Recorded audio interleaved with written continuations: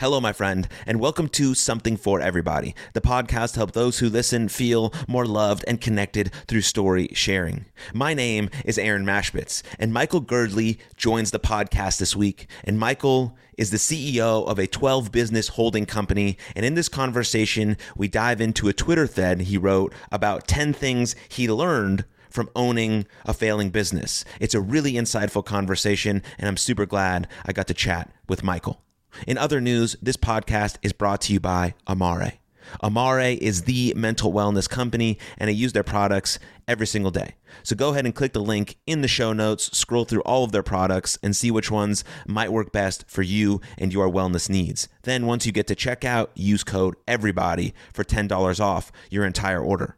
Now, on to episode 225 of Something for Everybody with Micheal Girdley.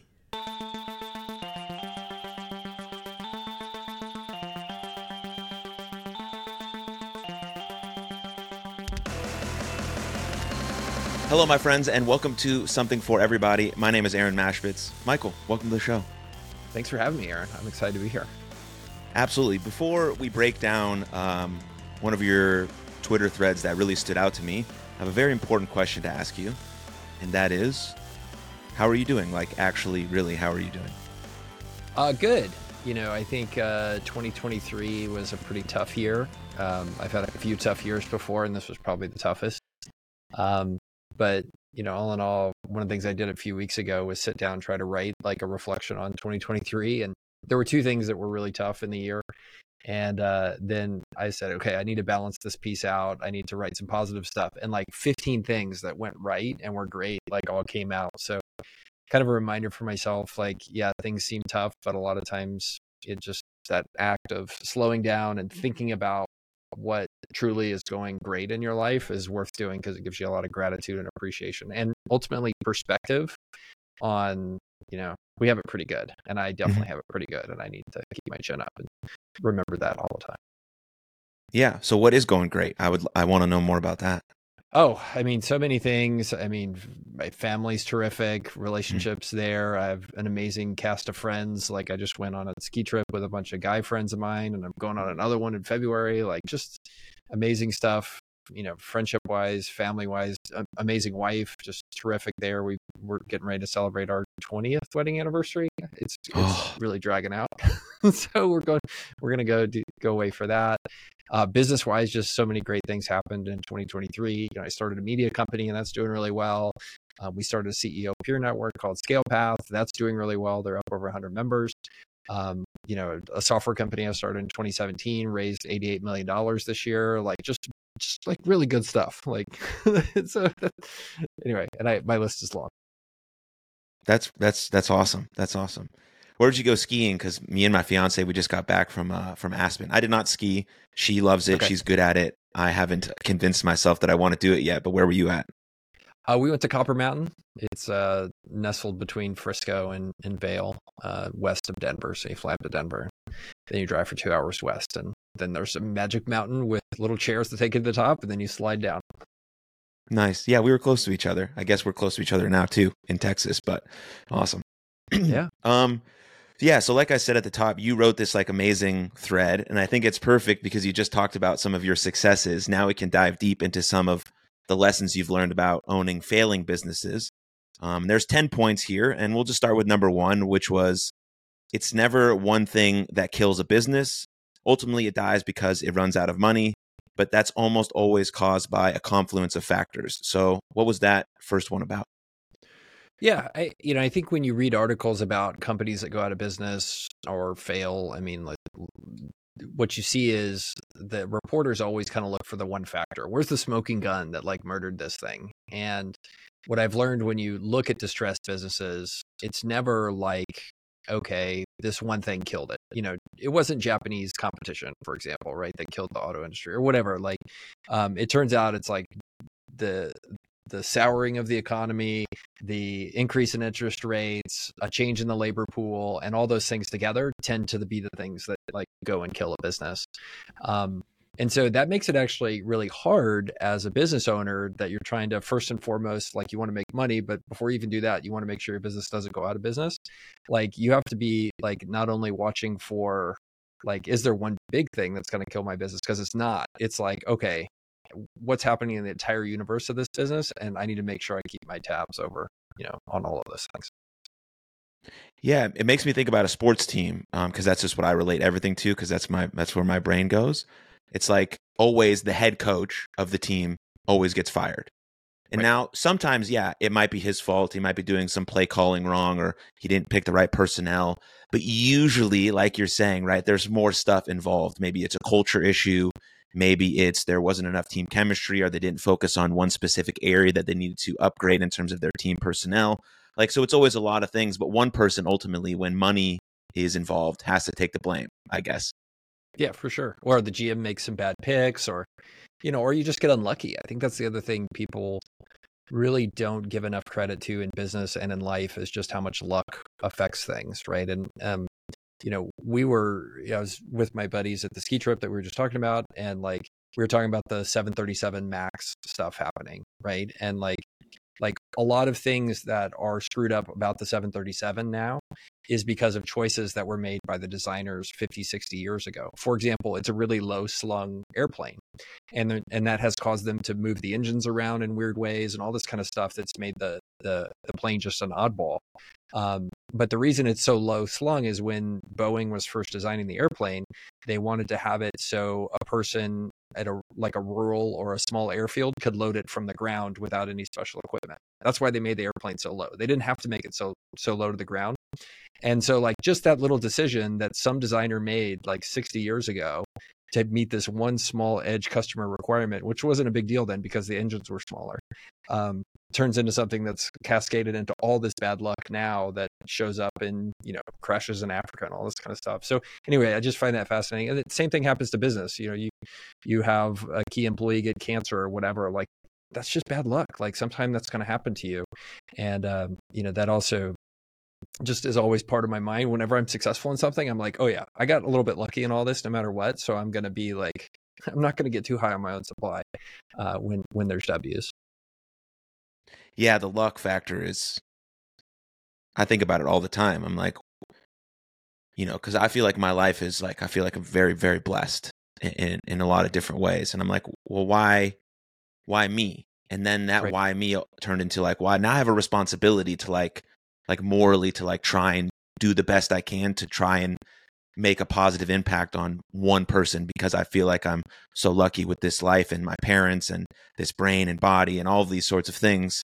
So it's so interesting when people say that when they reach like sort of the top of the mountain, they're like, yeah, I did it all by myself.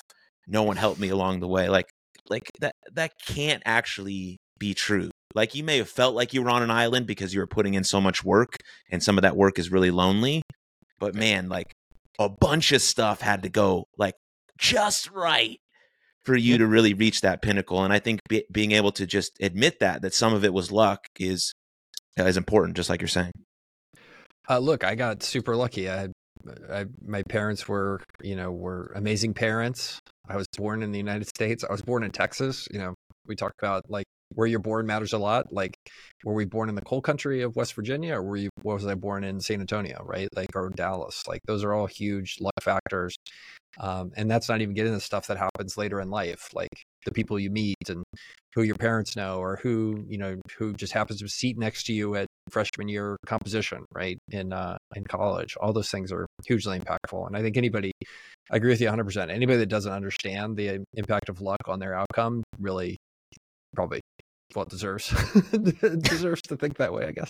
Yeah, I guess. Yeah. All right. Number 2, the end can sneak up on you. You're like the frog that doesn't notice the water heating up. You build a business on tailwinds, but they shift into headwinds over months or years. Then the last few weeks are holy crap, and then it dies. Yeah. Have you heard there's an interesting line about that was spoken at, I forget who, it may have been Twain or somebody else, but it's basically like he said, like this at a funeral, he said like this gentleman died the way most men die, slowly and then all at once. Mm-hmm. And I think that's kind of the same thing, right? Like if you look at a business, okay, well, a key customer leaves, and then a second key customer leaves, and an employee leaves, and then, it kind of sneaks up on you, and the signs are kind of like a healthy person, right? First thing your eyes go, and then your hearing go, and then you stop moving, and then you stop eating well, and then suddenly like you get on a downward spiral, and it all happens very quickly. But if you're not paying attention to each of those little signs, like they don't all make sense, right? And then you just say, oh, this is just a bad thing that happened in the business. But in retrospect, you look back and you're like, oh, like all that snuck up on me. I didn't realize how bad things were, at the moment of owning the business, for sure. And as a business owner with like, some people have basically the CEOs and do everything. How do you notice those little things along the way? How do you pay attention to those small details when maybe you're focused only on the macro instead of the micro? Yeah, I mean, that's part of my job as a board member. I mean, I think fundamentally board members have a fiduciary duty. That's how the rule works, to make sure the thing is there. And, as I continue to learn and grow as a board member, I'm getting better at this, and some of it is just like in retrospect, looking at it and saying like, oh, like I should have seen the signs that we were going to have a cash crunch 4 quarters from now, or I could have seen that this one key customer was like a huge risk for us. And I think that's, to me, I can't think of a better way to start to learn those things than through experience. But also, I think having mentors who've been through some of these things before, and talking through with them and saying, okay, well, here's what's going on with my business, or here's what's going on with this company I'm on the board of. Having those people around who've seen it before is good. So I don't know if I answered your question or not, but like, there's no real way I figured out how to do it other than try hard and experience. Yeah, I mean, I agree completely. There was no way for me in baseball to know how I was going to handle striking out 4 times in a game until I struck out 4 times in a game, And so as you progress in sort of making money or your business, or in sport or in business or whatever the case may be, you have to experience those failures. But another way to learn from them a little bit quicker is, like you're saying, to learn from someone else who did the exact same thing. Then you can mesh it into your story. But I guess it never really, at least for me, never really clicks as deeply until I am in the trenches, like, well, fuck, I just embarrassed myself 4 straight at bats. Like, Yeah. okay, Well, this is what this feels like. There's this whole category of knowledge of things that, I'm almost 50, that I've learned that I understand intellectually, but I don't truly internalize them until I experience it. And, people, like some of the lessons from owning failing businesses, yeah, like I could read that list, and until I truly experienced what some of the other stuff we're going to talk about is, the roller coaster and stuff like that, it's, you don't really know it until you do it. And that's one of just the unfortunate realities of life. 28-year-old Michael, 20 years ago would not have agreed with you because he thought he knew everything. But 48-year-old Michael is like, yeah, so you got to see some stuff to really understand.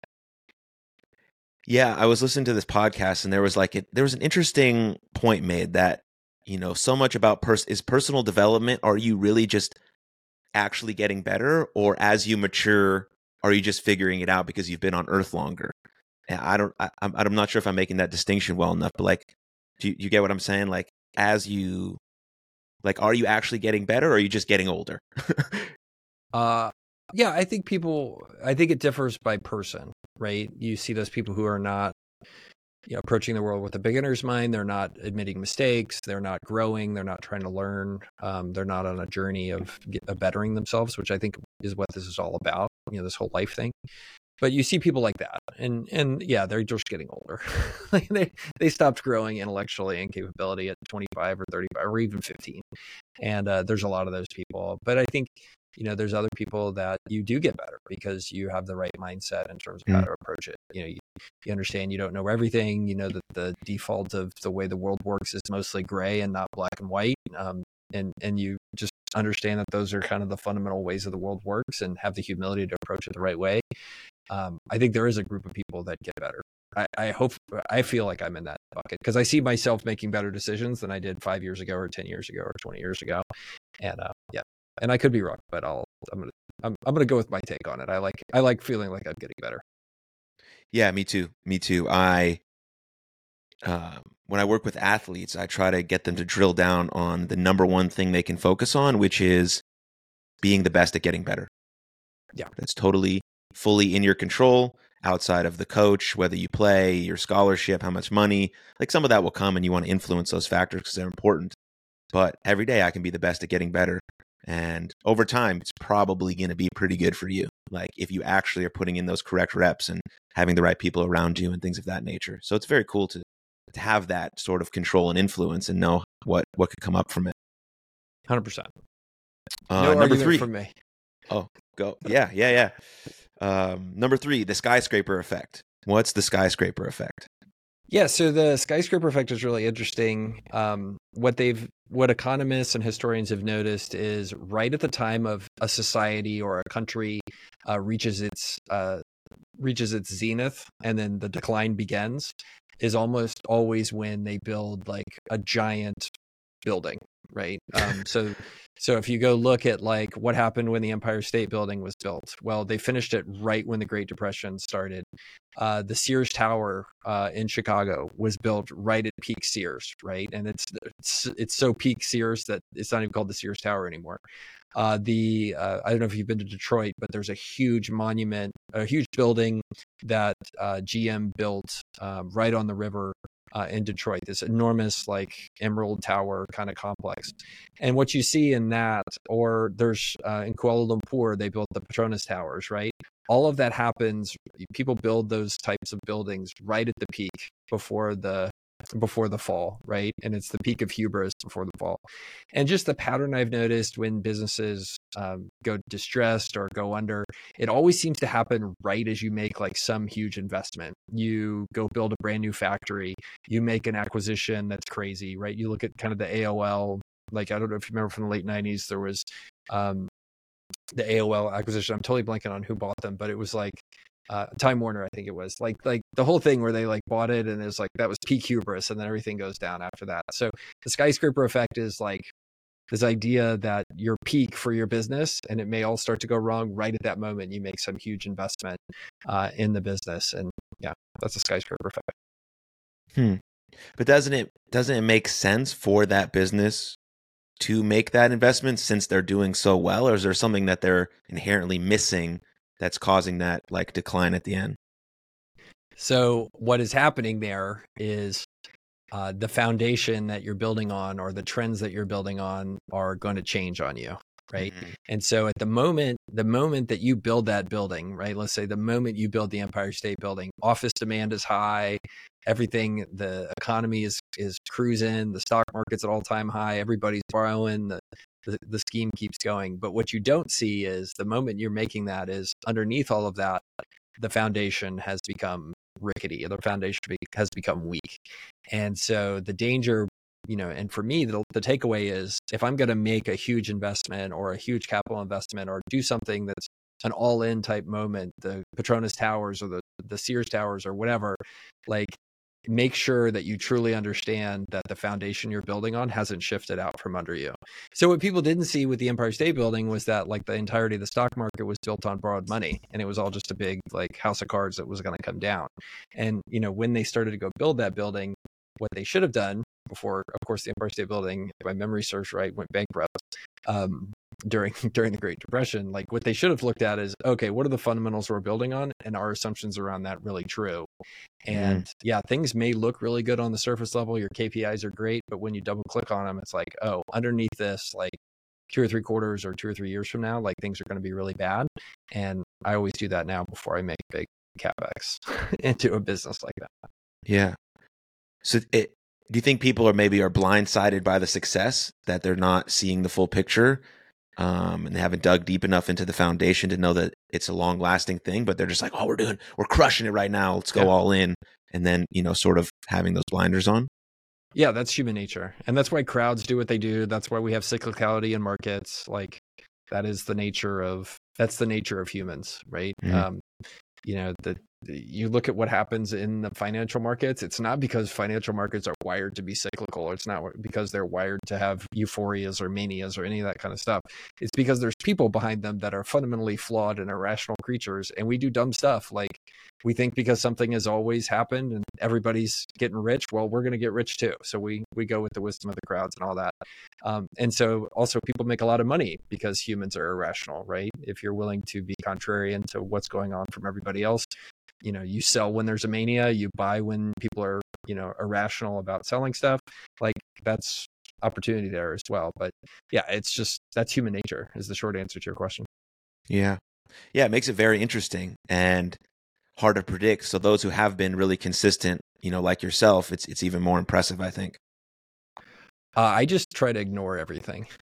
I worry about fundamentals and bottoms up. And it's like, people are like, what's going to happen to interest rates? I'm like, I don't know.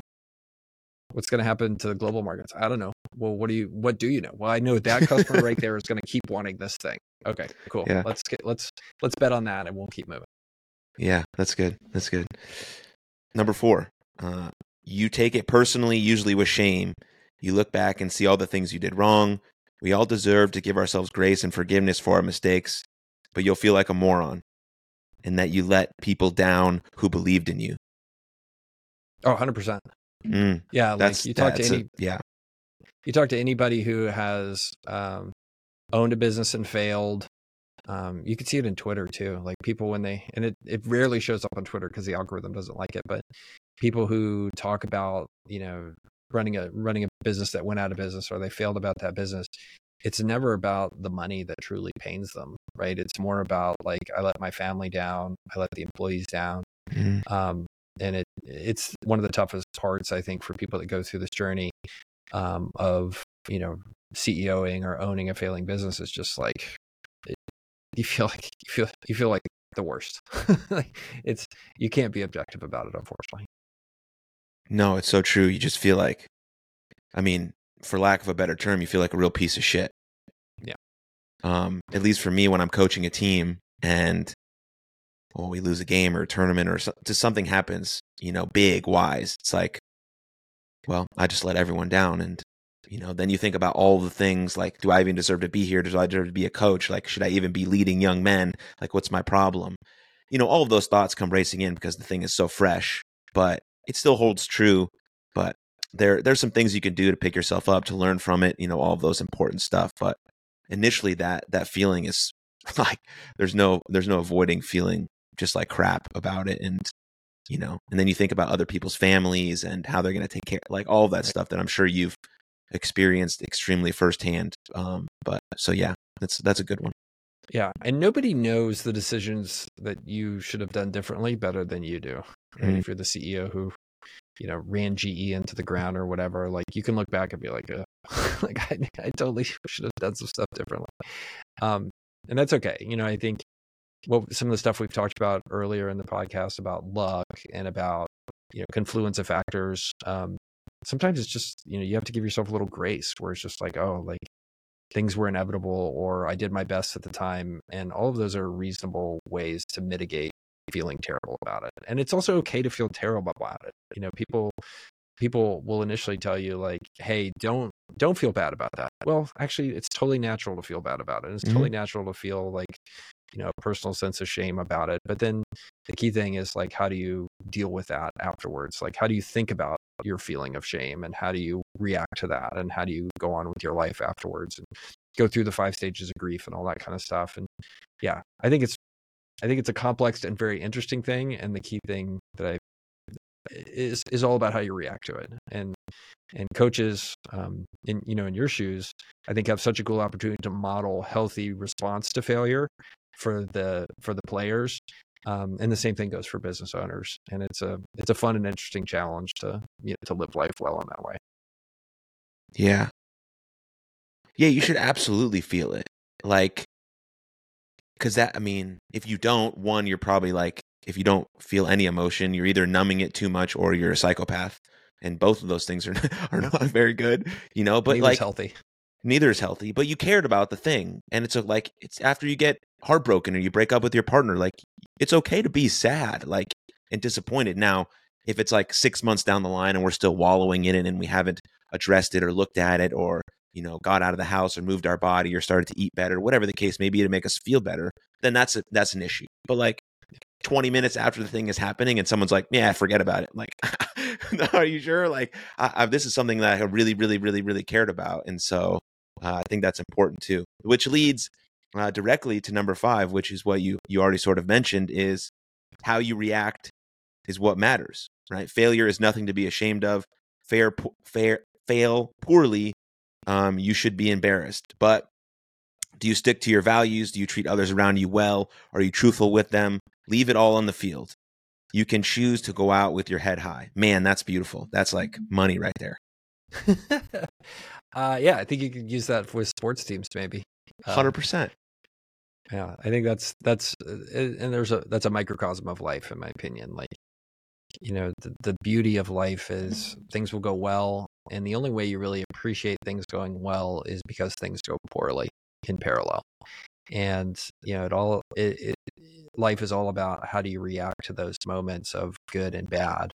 You know, everything from being a good winner on the sports field to being a good loser. Like, those are all opportunities to live a life well. And yeah, I think where I see potentially people go the wrong way is put themselves ahead of the good of the group or the organization, or the employees or customers.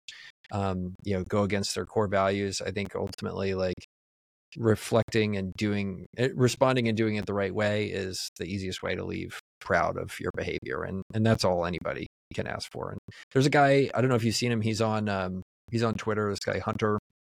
He's been going through personal bankruptcy. Have you read any of his stuff? It's really interesting.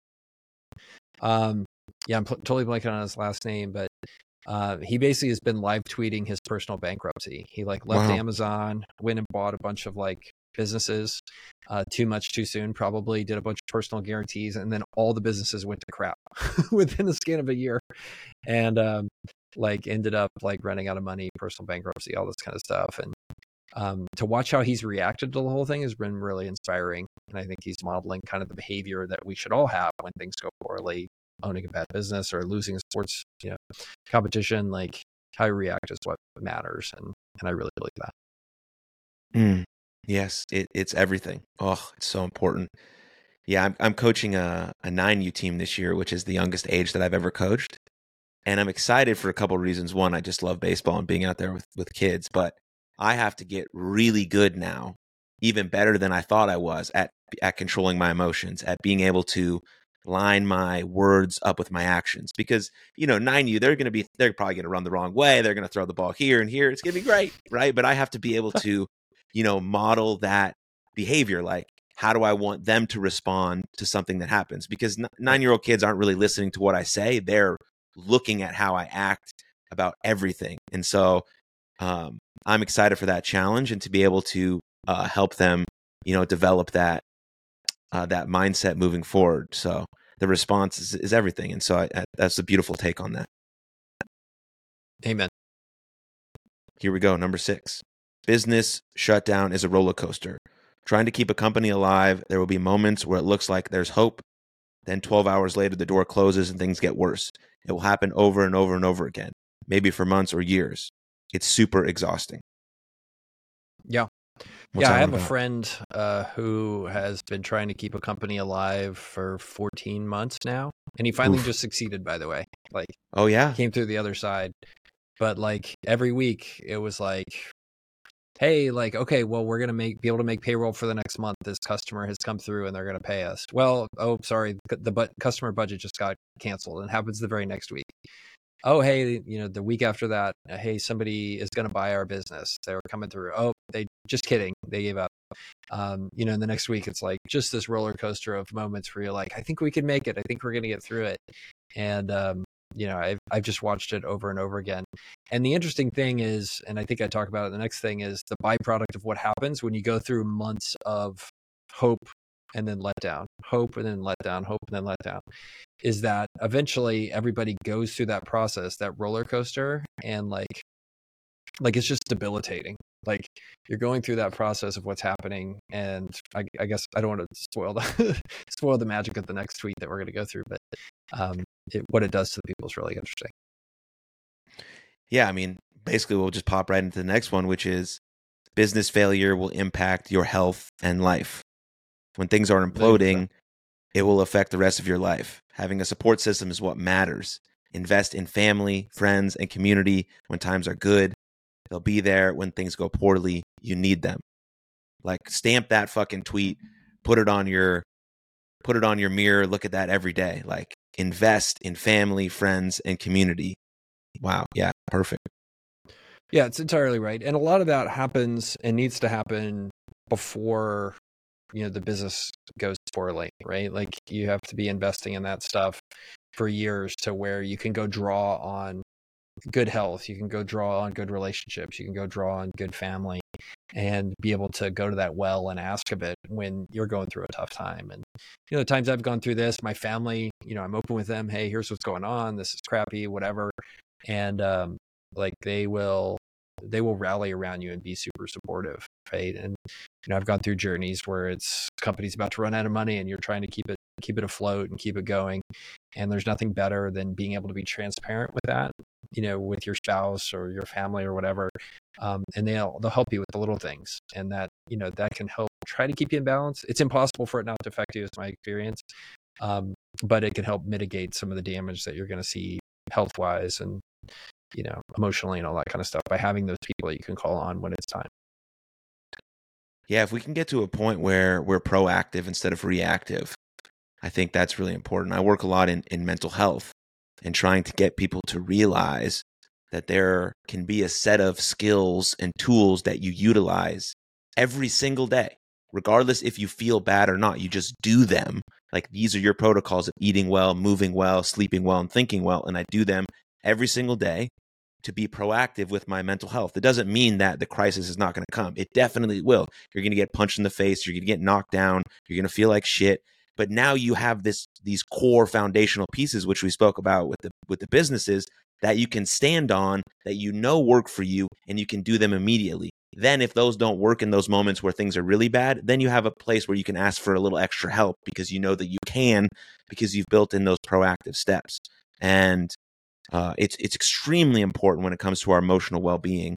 And so I imagine it's just as important when you're trying to build something that's really freaking cool, like a business or anything else like that. Yeah, I love that. Well said. Yeah, I mean, man, there's an analogy. I think it's from 7 Habits of Highly Effective People, where he talks about building an emotional bank account with a person, and that's basically what you want to do with yourself. Like, I'm investing, and then at some point I have to take some withdrawals. And it's in work in a relationship aspect, because I'm investing in you over and over again with my fiance, let's say. And then now in this 3-week sprint, I'm not going to be home very often. So I'm having a lot of withdrawals, but I've invested so much that the bank account is still big enough for our relationship to flourish after that moment is over. And I think that's really important. Because if you have this like drive that you want to work really hard, that's super important. And you should nurture that drive. But if you're left alone at the top of the mountain, like who the fuck are you going to tell? Like who are you sharing it with? Like, that's nothing. People tell that story all the time. But if I'm up there with my buddy from high school, my best friend, and my wife and my dog, and I'm like, yes, we did it. Like, with your support, I would have never made it this far. Like, that's cool to think about. With all the luck that helped get you there as well. Yeah, 100%. Yeah. So amazing. All right. Next one. The Stockdale Paradox. What's the Stockdale Paradox? Yeah, Stockdale Paradox is really interesting. I'll try to do it justice. Basically, he was a guy that was a vice presidential candidate way back in the day. And he's a famous admiral. And basically, he was one of the folks during Vietnam that was a pilot that was shot down and captured by the North Vietnamese. And those guys were in captivity for years. I think the longest was close to a decade, if not longer. And he noticed something with his fellow prisoners, right? These were captured Americans that were held in the North. And he noticed that the guys who were the ones that were like, I just got to make it to Christmas. We'll be out by Christmas. I just got to make it to Christmas. Oh, and then Christmas came and they didn't get out by Christmas. And then they said, okay, I just got to make it to April. And then April came. They didn't make it to Easter, right, in April. And those were the guys that broke what he saw. The paradox was the folks who expected that they would get out and were optimistic about getting out, they were the ones who didn't make it. And what he saw was there was this actual paradox where the folks that made it were the ones that said, I'm going to be optimistic that I'm going to get out someday, but I don't know when, and it could be never. Like there was this paradox that by having that other approach, which was this could go on for forever and I don't know when it's going to stop, but I know it'll stop someday, were the ones that actually survived and did better and thrived through the whole thing mentally. right? They didn't break because they had this idea that they just had to keep going and they were going to go forever or as long as it took. And so Stockdale came up with this idea, and it's this paradox that, oh, it's actually the people that were able to have that kind of contrary view that, oh, I don't have a goal to get out. I just don't know when. They were the ones that were going to make it.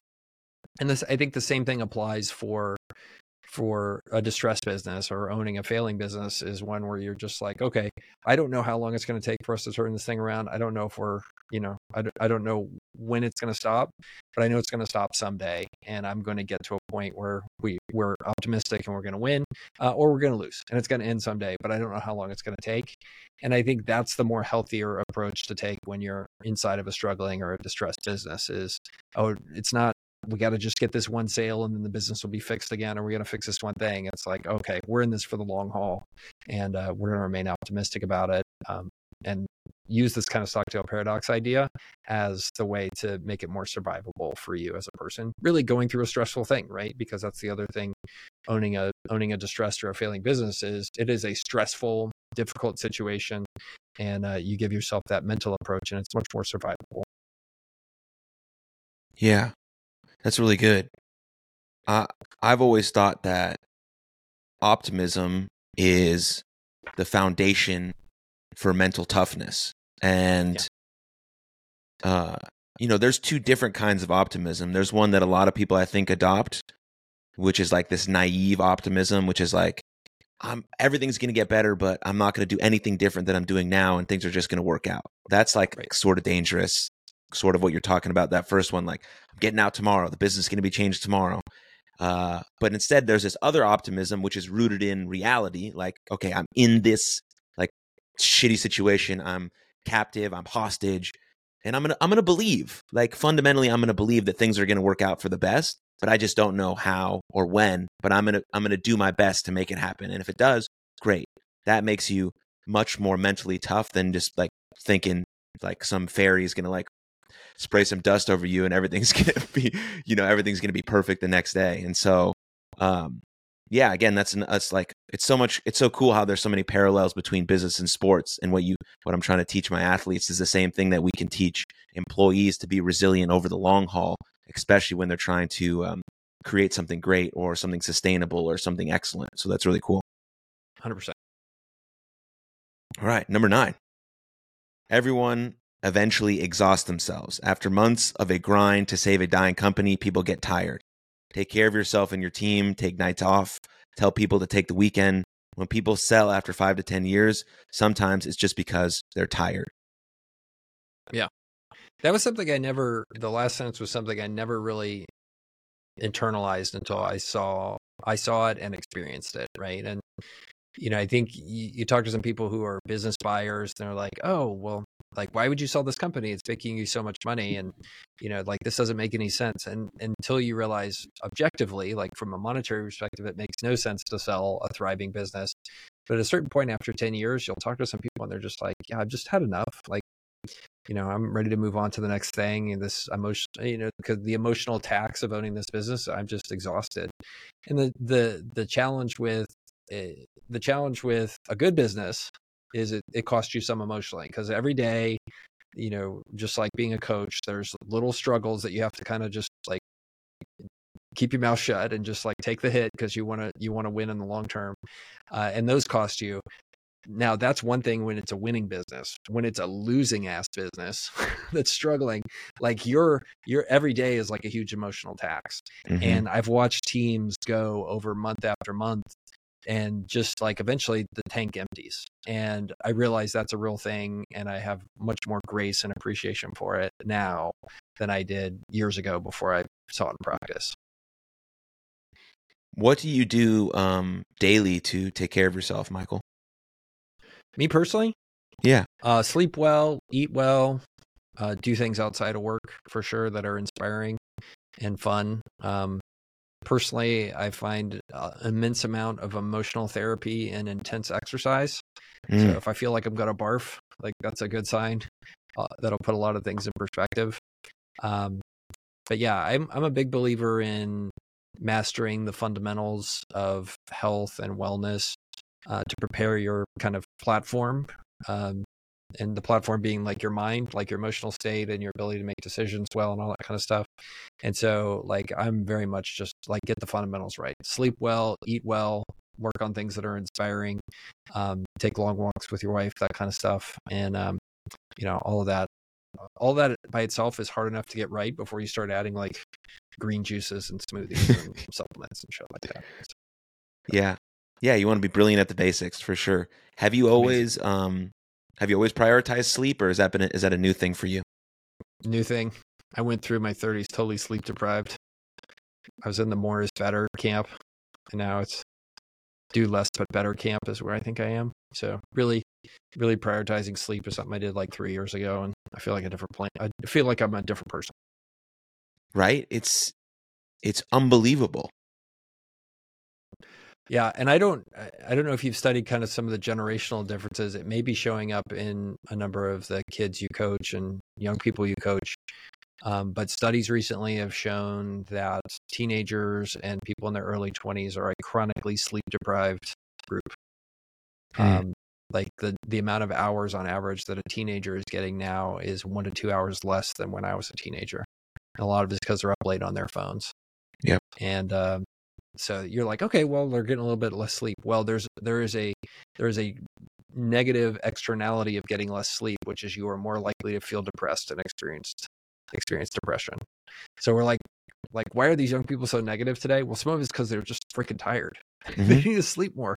And, it's really underrated, but also kind of sad. As I kind of watch people who are so unhappy, I'm like, are you sleeping enough? And a lot of times the answer is, no, I'm not. So. Yeah, I mean, that's sort of the basic things you need to get right is like what you're saying. It's like sleeping well, eating well, moving well, and thinking well. And if those things are dialed in and you're still not feeling great, you're still feeling depressed or whatever the case may be, is yeah, okay, now it's time for a little extra help. Whatever the case may be, talk therapy, medication, whatever might work for you. But if those foundational layers are dialed in, then, I mean, you're going to feel better. Like I have more clarity of mind. I have more energy. I have more capacity to make decisions once I sleep well. And it's interesting what's changed because when I was growing up, sleep wasn't really talked about because it was always about grinding. We weren't on our phones. I didn't have a phone. It was like grind, grind, grind, grind, grind. Sleep's not important. We all seen Remember the Titans, like you just got to get after it all the time. And that works, right? You do have to work hard. But now in sports world, the shift is rest and recovery are part of the work. But now young people aren't feeling that because they just want to scroll on their phone and they feel like they're missing out and they're comparing and all this stuff that happens on social. And so there's no like hustle culture so much anymore. Well, in some aspects of the internet there is, but I think we need to there's a huge shift in talking about the phone and how to control some emotional parameters around it. But now we need to really focus on, all right, let's dial in the sleep. Let's really prioritize that and then try to elevate ourselves from there. So it's huge. It's changed my life for sure. 1,000,000%. Have you heard the John Wooden, the UCLA basketball coach? Have you heard about him in tennis shoes? Have you heard that story? Oh, I love that story, but please share it if you haven't. Yes. Oh, well, if your audience has heard it 1,000,000 times, then I've never shared it on this podcast. No, not once. Well, so I think it was Kareem Abdul-Jabbar talked about it. He's a famous center, and he went to UCLA for college to play basketball, and he was a huge star coming in, big prospect, all this kind of stuff. And John Wooden was the famous UCLA basketball coach for decades, led them all these championships and stuff. But the very first day of practice, he would welcome in the new players, no matter how good or how talented you are coming in. And the very first exercise they did was him sitting everybody down in a circle and teaching them how to tie their shoes correctly. And you're like, this is bizarre. Like, why is he teaching them how to tie their shoes correctly?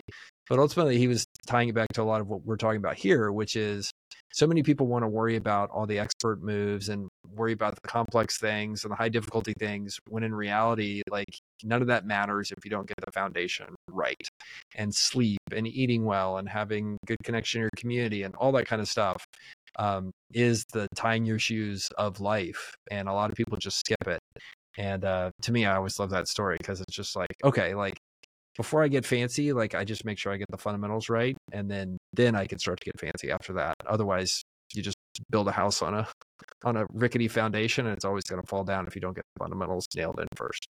I love that story. It's like the perfect thing. Superstars coming into the locker room thinking they're about to do all this stuff with the best coach in the world. And he's like, we will work on putting your socks on and tying your shoes today. Socks. Like, what do Funny, you mean? we went on this ski trip, and my son went on a lesson, and he came back, he's like, Dad, I've been putting my boots on wrong. I was like, you what? Like, I never even talked to him about it. But the instructor was like, yeah, you have to like put your straps on correctly on the boots. And it's like, oh, this is totally worth the money. But it's just like for that fundamental thing where I was like, oh, I'm a terrible dad. A terrible father. That's funny. All right, number 10. Here we go. Failure always have a silver lining. For every sucky thing, for bankruptcy to closing to losing money to shame, there's an upside. One is closure. You can move on to your next thing. And for those things you didn't like doing in the business, good news, they're gone. Failure always has a silver lining. Yeah. It's the little annoying things of a business or things you didn't like, or, you know, a customer you didn't really care for. It's like, well, okay, well, at least I don't have to deal with that anymore. It's obviously it isn't worth the hell you just went through with the company, you know, failing, or the venture failing, or the team failing. But, you know, if there was an annoying parent, you know, at least, well, okay, the season's over. I don't have to deal with that annoying parent anymore. And I think it's worth, as you start to go through the cycles of grief, which we all do, the stages of grief with anything that fails. And as you get to that, you know, acknowledgement phase at the end, the acceptance, you can be like, well, I'm going to accept that the thing went poorly, but I'm also going to be optimistic and thankful that some of the crap I had to deal with, I don't have to deal with it anymore. So I put that as number 10 because I just wanted to leave on a positive note. You know, there's always an opportunity to just get back up, dust yourself off, try again. And yeah, just like everything else in life. Yeah, I mean, the people who succeed aren't, I mean, some there's like the, you know, the best in the world, they just got it figured out. But most of us who succeed just kept trying. It's not that we were smarter or better than anyone else. We're the same. We're the same. We have this. We have the same flaws. We have the same weird tendencies. We have the same overthinking and the FOMO and the comparison and all the stuff that comes with being a person. But we just kept getting back up and we kept trying. And we learned like that little small thing from before. Like when I struck out 4 times. Okay, maybe don't swing at 3 breaking balls in the dirt, big guy. Okay, next game. Only swung at 1 breaking ball in the dirt. Right. Now I'm a little bit better. Right. You know, so it's just like having that process to reflect upon it and knowing that, you know, if you just keep trying, eventually something's going to work out, because then luck starts to play in your favor, because whatever's watching over you, universe, God, whoever it is, it's like, oh, this guy is like, he keeps trying. Like, fuck yeah, let's reward him. Yeah. Grit matters. That's the number one determining factor I've seen in what sets great CEOs away from mediocre ones, what sets great athletes away above great business people. Just how gritty are you? How do you respond to failure and get back in there and just try to do better the next time because you care? And that's the biggest separator. People ask, like, what's the number one determinator of CEOs in my world, and who succeeds and who doesn't? It's who's the grittiest. The grittiest ones do better every single time. Yep, absolutely. All right, I got one more thing that I want to talk to you about, and that is how do you think about building great teams? Yeah, it's one of the interesting things. If you go to my Twitter, I did a piece earlier this week about some principles that I love around that, and I ended up, I think, with a dozen principles or so. There are different ones that I think about, and you know, I think at a meta level, thinking about the art of putting together great teams, it's an art, and I think that's where I encourage people to really become a student of it as you start to create teams, because it impacts so much, right? If you have the right team, that's what really matters. I mean, here in San Antonio, Popovich has some good lines. He's Coach Popovich. He has some bad lines too, but one of his good lines is like, you know, people ask, how did he end up in the Hall of Fame for coaching? He's like, yeah, like I drafted Tim Duncan and then I didn't die. Like, it's kind of what he talks about. It's such a good line, but it also, he understands, like, when you're the coach or the chief executive or the chairman of a company, like, you're not on the field shooting threes, right? Somebody else is doing that.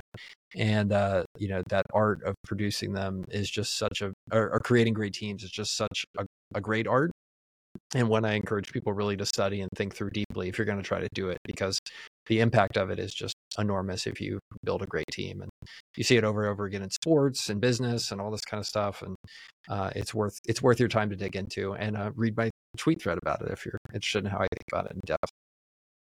Yeah, I'm gonna link that below. That was one I debated on talking about over this one, but since you did that one so recently, I figured people can go find that one easily when this episode comes out. This one we talked about, you posted in December, so now you posted so much since then. Since your Twitter is packed with really good stuff, but um, I mean, building great teams, like you don't even have to think about it in a business or sports sense. Like, who's the team in your day to day life? Like, and that team definitely doesn't need to be 700 people. It can be like 3, and you can just nurture and build those relationships like that are so beautiful and long lasting and reciprocal and cooperative, and like, wow, how much value can that add to your life? And then you can learn how to do that on a broader scale if you want to enter into that world. But I'm sure, as you would agree, like everything in life is built on good relationships. Absolutely. Absolutely is. It's all Yeah. about, So like, yeah. it's all about that. And you even look at some of the people that have been vilified in the press, like Charles Koch, who's been really poorly portrayed. And I don't know him, but I do know that when you read the books about the Koch family and him in particular, and you read the books that are even like hit pieces, like even those hit pieces are like people loved working for Charles Koch. And it's like, oh, like there is something, this idea of building great relationships, creating win-wins with people and trying to do best by them, that pays off in life enormously. And you look at all the great leaders in history, like they won eventually because they started by building amazing relationships with the people around them, and then a movement happened, whether that's a corporation or a political movement or a societal movement. It all started with them developing close relationships and building win-wins with people from the beginning. And it's a cheat code in life if you're able to do it. Absolutely. Then you have trust and you have culture, and like, oh, it's like, man, that's what I'm getting married in September. And Nice. Speaking of teams, my best men are the guys that I played baseball with for 3 or 4 years in college, because we're in the trenches together. We're trying to figure out girls and how to make time management, and if we should study or if we should go out drinking or if we should play baseball. Like, we're making all these decisions together and making a lot of the wrong ones, but also making a lot of the right ones, but doing it together and, growing and maturing in our lives. Now, a lot of my friends are having babies and I'm getting married, and it's like, wow, we've come so far, but like, we can talk about these things in different ways. Like my buddy's about to have his second kid, and eventually when I have a kid, I'm going to ask him for like advice. Like, how did you do it? What things should I look for? Like, and I can only do that because we've built a relationship over the last 13 years, which started off with, partying. Now it's like a little bit different, but it's a cool transition to think about that. And you can only nurture those relationships if you give them the space and time to actually, be your authentic self and express that and evolve as you go. So I think it's, the cheat code. I think that's the perfect way to put it. It's the cheat code for life. Amen. I love that phrase. Yeah, it's perfect. If there was a hack, hacks don't really exist, but if there was one, it'd be relationships for sure. Yeah, hacks just definitely not being stupid. That's yeah. what I mean. Yeah, fair enough. Yeah. I know people can go to Twitter to find you. We'll link that in the show notes. But is anything else that you want to lead people to, or anything else that you want to end this conversation with? Yeah, go to my website if you can. We spent a lot of effort on it. It's girdley.com, my last name. We have a free newsletter that we put out. The reason it's free is because people pay me to advertise on it, but the content's good. I've got 30,000 people or so that get my weekly email. So really there. And then I'm going hard on YouTube this year. I've done like 20 or so long form videos, and you can go watch my journey of being terrible on YouTube to being like kind of okay now. So if people want to go search for Girdley on YouTube, I am on there, and would love it if you could join the 1,200 other people that subscribe to me currently. Fantastic. Absolutely. Yeah. Well, I appreciate your time, Michael. And it was really great hearing your insights, and you explained all those insights to me. So thank you. Absolutely. Good luck with your marriage and wedding and all that stuff. It's so exciting. So keep us posted on that. Yeah. Thank you.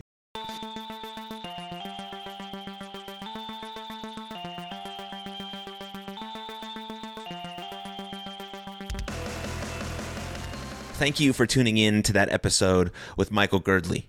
What idea stood out to you the most? What idea resonated with you most deeply? And if you enjoyed that episode, please share it with a friend, because the podcast grows from people like you sharing it with people like you. And don't forget to leave us a rating or review on Spotify, Apple, or even on Good Pods. But the absolute best way to support this podcast is by becoming a supporter via Patreon. So hit the link below, check out all of the tiers, and know that every tier you select directly supports me, this podcast, and my mental health nonprofit called You Are Loved. So thank you in advance. I really appreciate it. But most importantly, above all else, please take good care of yourselves and others. And I'll see you next time. Lots of love. Cheers.